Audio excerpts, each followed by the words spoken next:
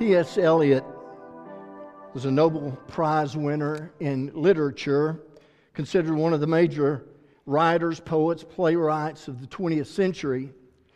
And in one poem he wrote, he asked a series of penetrating questions. His inquiry was this: what is it that really matters in life versus what only seems to matter? What really matters? What really should my goals in life be versus maybe what they are? And then how do you decide? How do you decide what really matters versus what only seems to matter? In truth, this is an issue that dogs us our entire lives. What matters really over what only seems to matter, and how to decide. Because the truth is, even if we come to grips with what really matters in our current situation, our circumstances can change.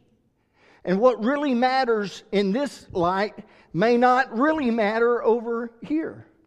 For instance, when people grow into adulthood, things really change. You have to make some decisions in your life that you never had to make before. You're going to go to college. You're going to start working. What job? What opportunities? Lots of decisions. And in that period of time, what really matters is extremely important versus what only seems to matter. And then you get married. And things change. And you have to, again, evaluate what really matters versus what only seems to matter. And then children come along. And again, you're faced with this question: what really matters? Well, the Apostle Paul in 1 Corinthians 13 discusses this very issue. In fact, Paul would say that what really matters throughout our entire lives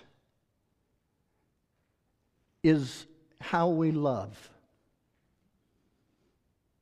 What really matters in the Christian life, the highest goal and purpose is love.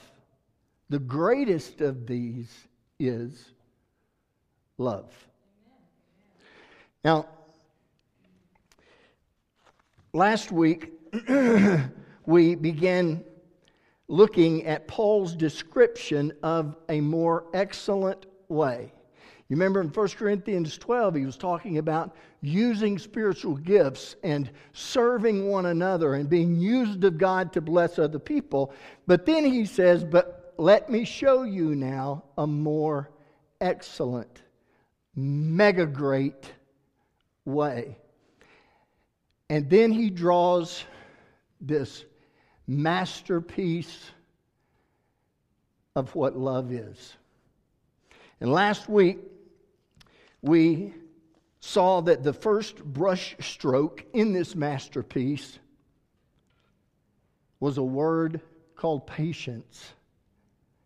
That love expresses itself by being patient with others, by being long-suffering, being slow to anger, being long-tempered even when provoked. Patience. We move forward this morning to the next description of agape. In 1 Corinthians 13, we find the term kindness. Love is patient suffering long, slow to anger, will not respond even if provoked. That's the expression of God's love. And then he said, not only is love patient, but it's kind. Kind or kindness is kind of a funny word, somewhat difficult really to get your hands around.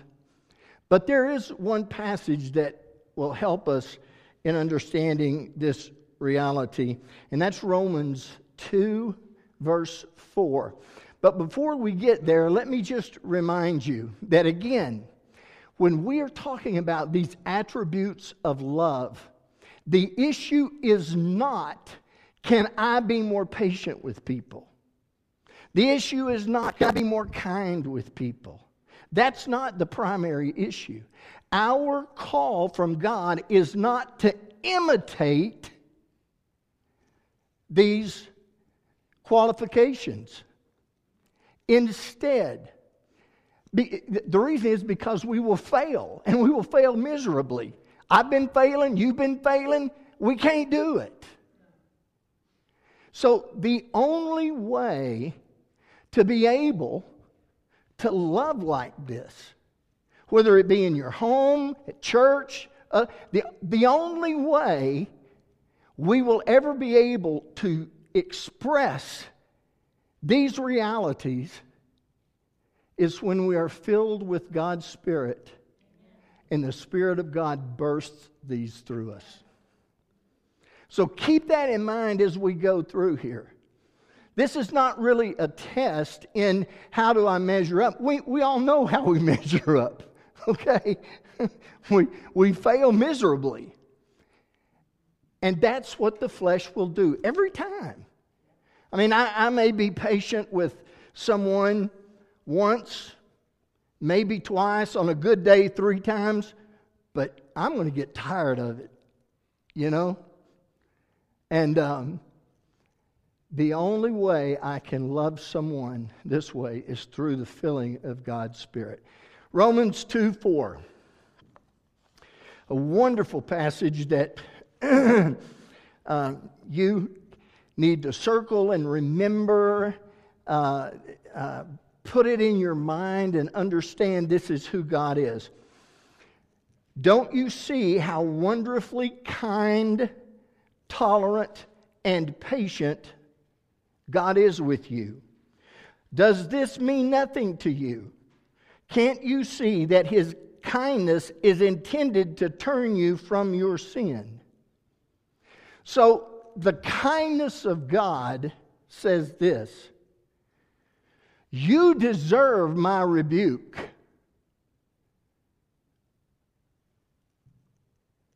But in His kindness, I'm not going to respond that way. Kindness is both a withholding of deserved rebuke, and it is an act of grace, regardless of circumstances. The kindness of God, His withholding judgment, withholding punishment, His holding back from us, He says, is what He uses often to lead us into repentance. So again, kindness is both withholding deserved judgment, and it is inserting an act of undeserved grace.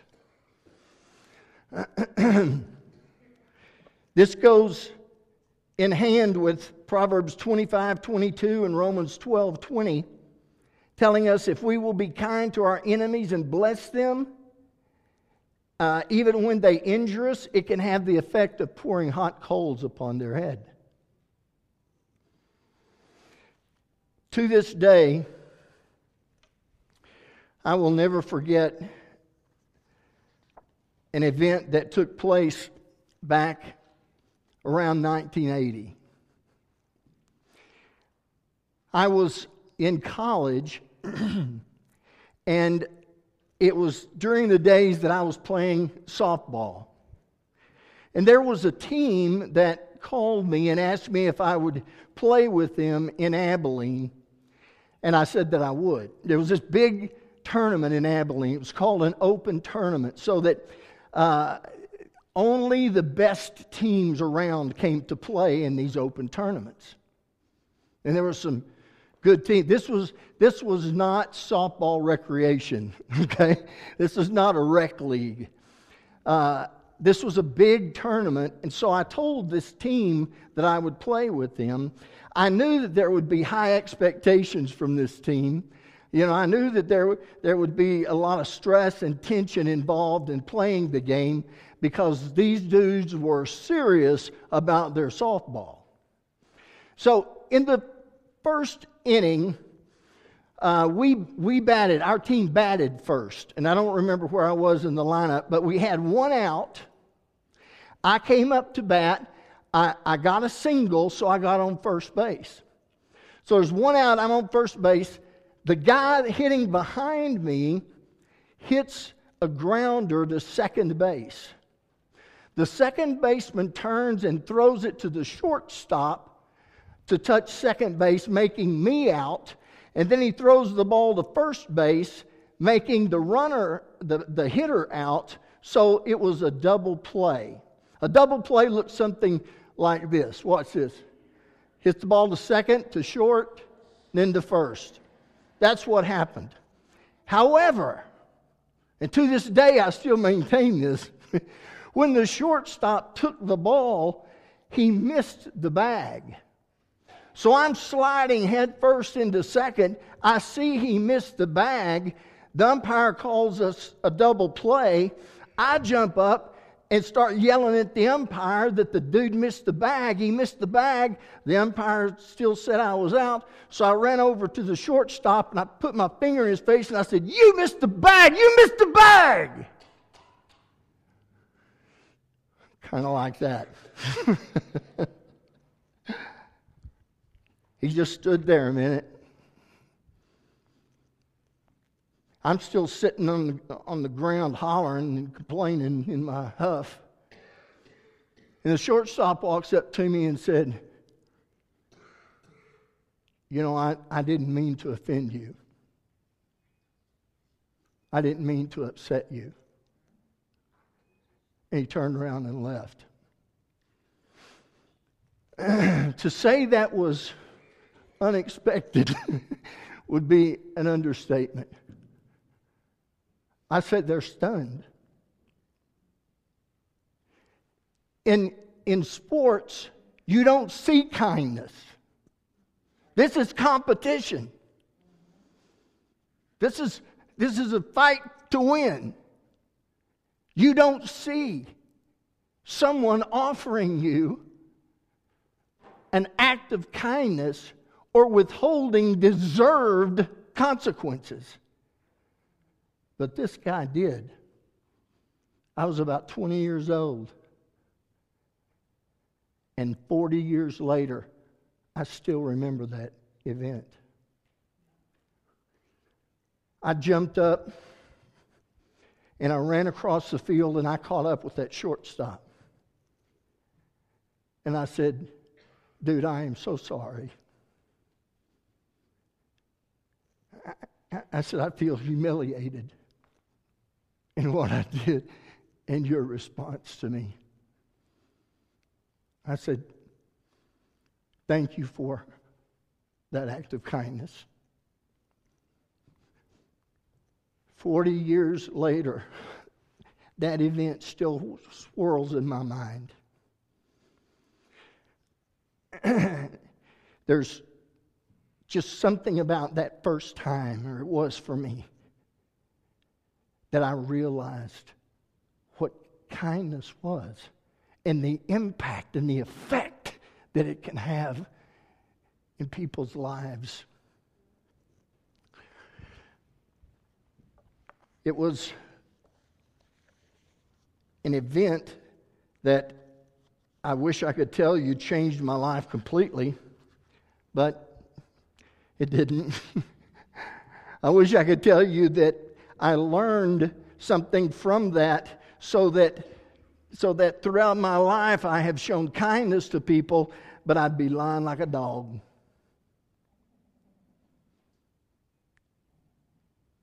There are times when God's Spirit is very real in filling me that I would show kindness to people. But other times,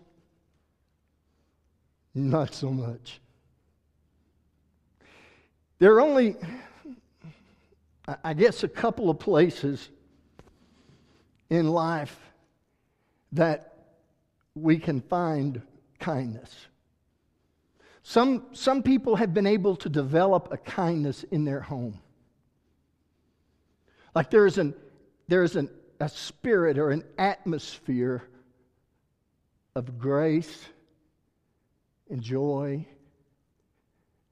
and everybody treats each other, for the most part, with love and kindness.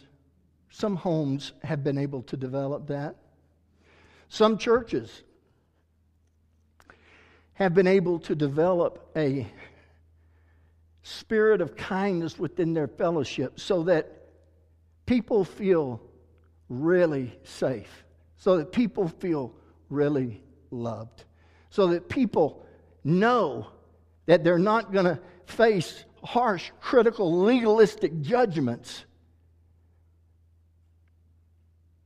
that they're going to be shown kindness. Because the kindness of the Lord leads us to repentance. But you know, there's some places you won't find kindness. Like the athletic field. For instance, your workplace. Your workplace knows very little, if anything, about kindness. I mean, it is a dog-eat-dog world. You know, it's every man for himself, kill or be killed. Kindness doesn't fit well in that structure. Maybe in your home,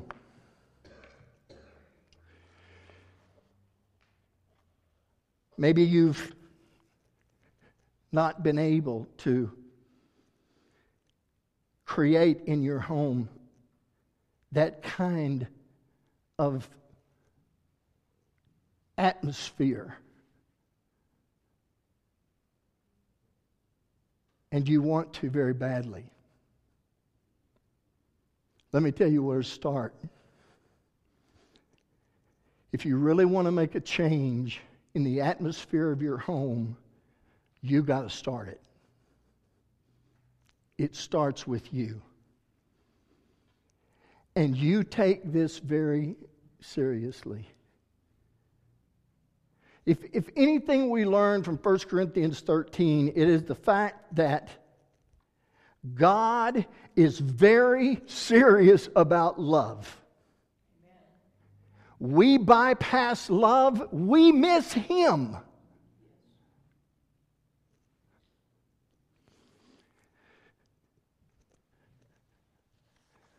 There are places you rarely see kindness, like your neighborhood. There's always one, right, in the neighborhood. Maybe he was the guy that shoveled his snow off of his walk and threw it onto your grass. Maybe he's the kind of guy that walks his dog and pauses in front of your house every time to let the dog do his business. But there's something about that neighbor or that neighborhood that in circumstances like that, if we would drop just a little bit of kindness, a drop of kindness in a pool of tension and frustration, anxiety, what could that do?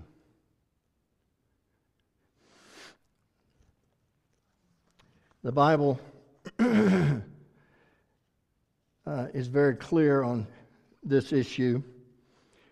The Bible says it this way: a soft answer turns away wrath, but grievous words stir up anger. Proverbs 15:1. Proverbs 25:15. For by long forbearance a ruler is persuaded, but soft speech breaks down bone like resistance. And then Proverbs 16:24, pleasant words are as a honeycomb, sweet to the mind and healing to the body. What we say, how we respond in our relationships. How many family holidays have you had that have been ruined because of tension within the family, extended family? How many funerals have blown up? I've seen them, where the police have had to be called because of stress, tension, and division within families. There is someone, perhaps, that God has put on your mind this morning. A relationship. Maybe it is with your mate. Maybe your marriage needs a dose of kindness, a drop of kindness. Maybe parenting, maybe with your children. Maybe there is such tension between you and your child. Maybe a drop of kindness. Maybe it's in your workplace. Maybe it's in other realms. But this morning, God has put somebody on your heart. And you can do one act of kindness by self-will. You won't like it. Your attitude will be kind of sappy, but you can't show kindness, goodness, in the joy of the Lord, in the peace of God, in the way that God can use it, unless you ask God to fill you with His Spirit and to fill you with love for that person. We've all got people like that. Their faces are just popping up like those little talk bubbles in cartoons.